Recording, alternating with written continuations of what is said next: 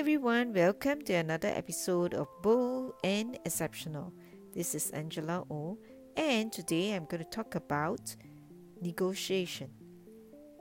Whenever we talk about negotiation, the first thing that salespeople would normally think about is price. But does it occur to you that negotiation begins the moment you try to fix an appointment?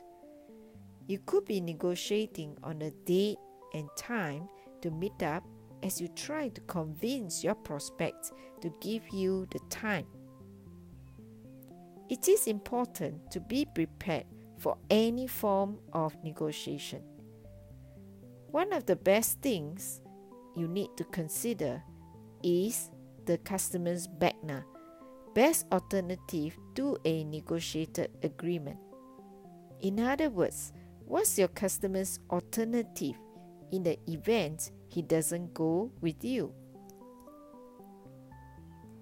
The other consideration would be your traits. What can you offer to customer other than price? You may also want to think about what you want to get in return. Never give without getting.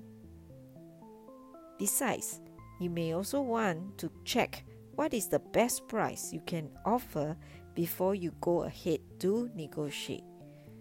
So, always be prepared before going for any negotiation, and happy selling. If you need to reach out to me, email me angelao@heartsell.sg or visit my website at heartsell.sg.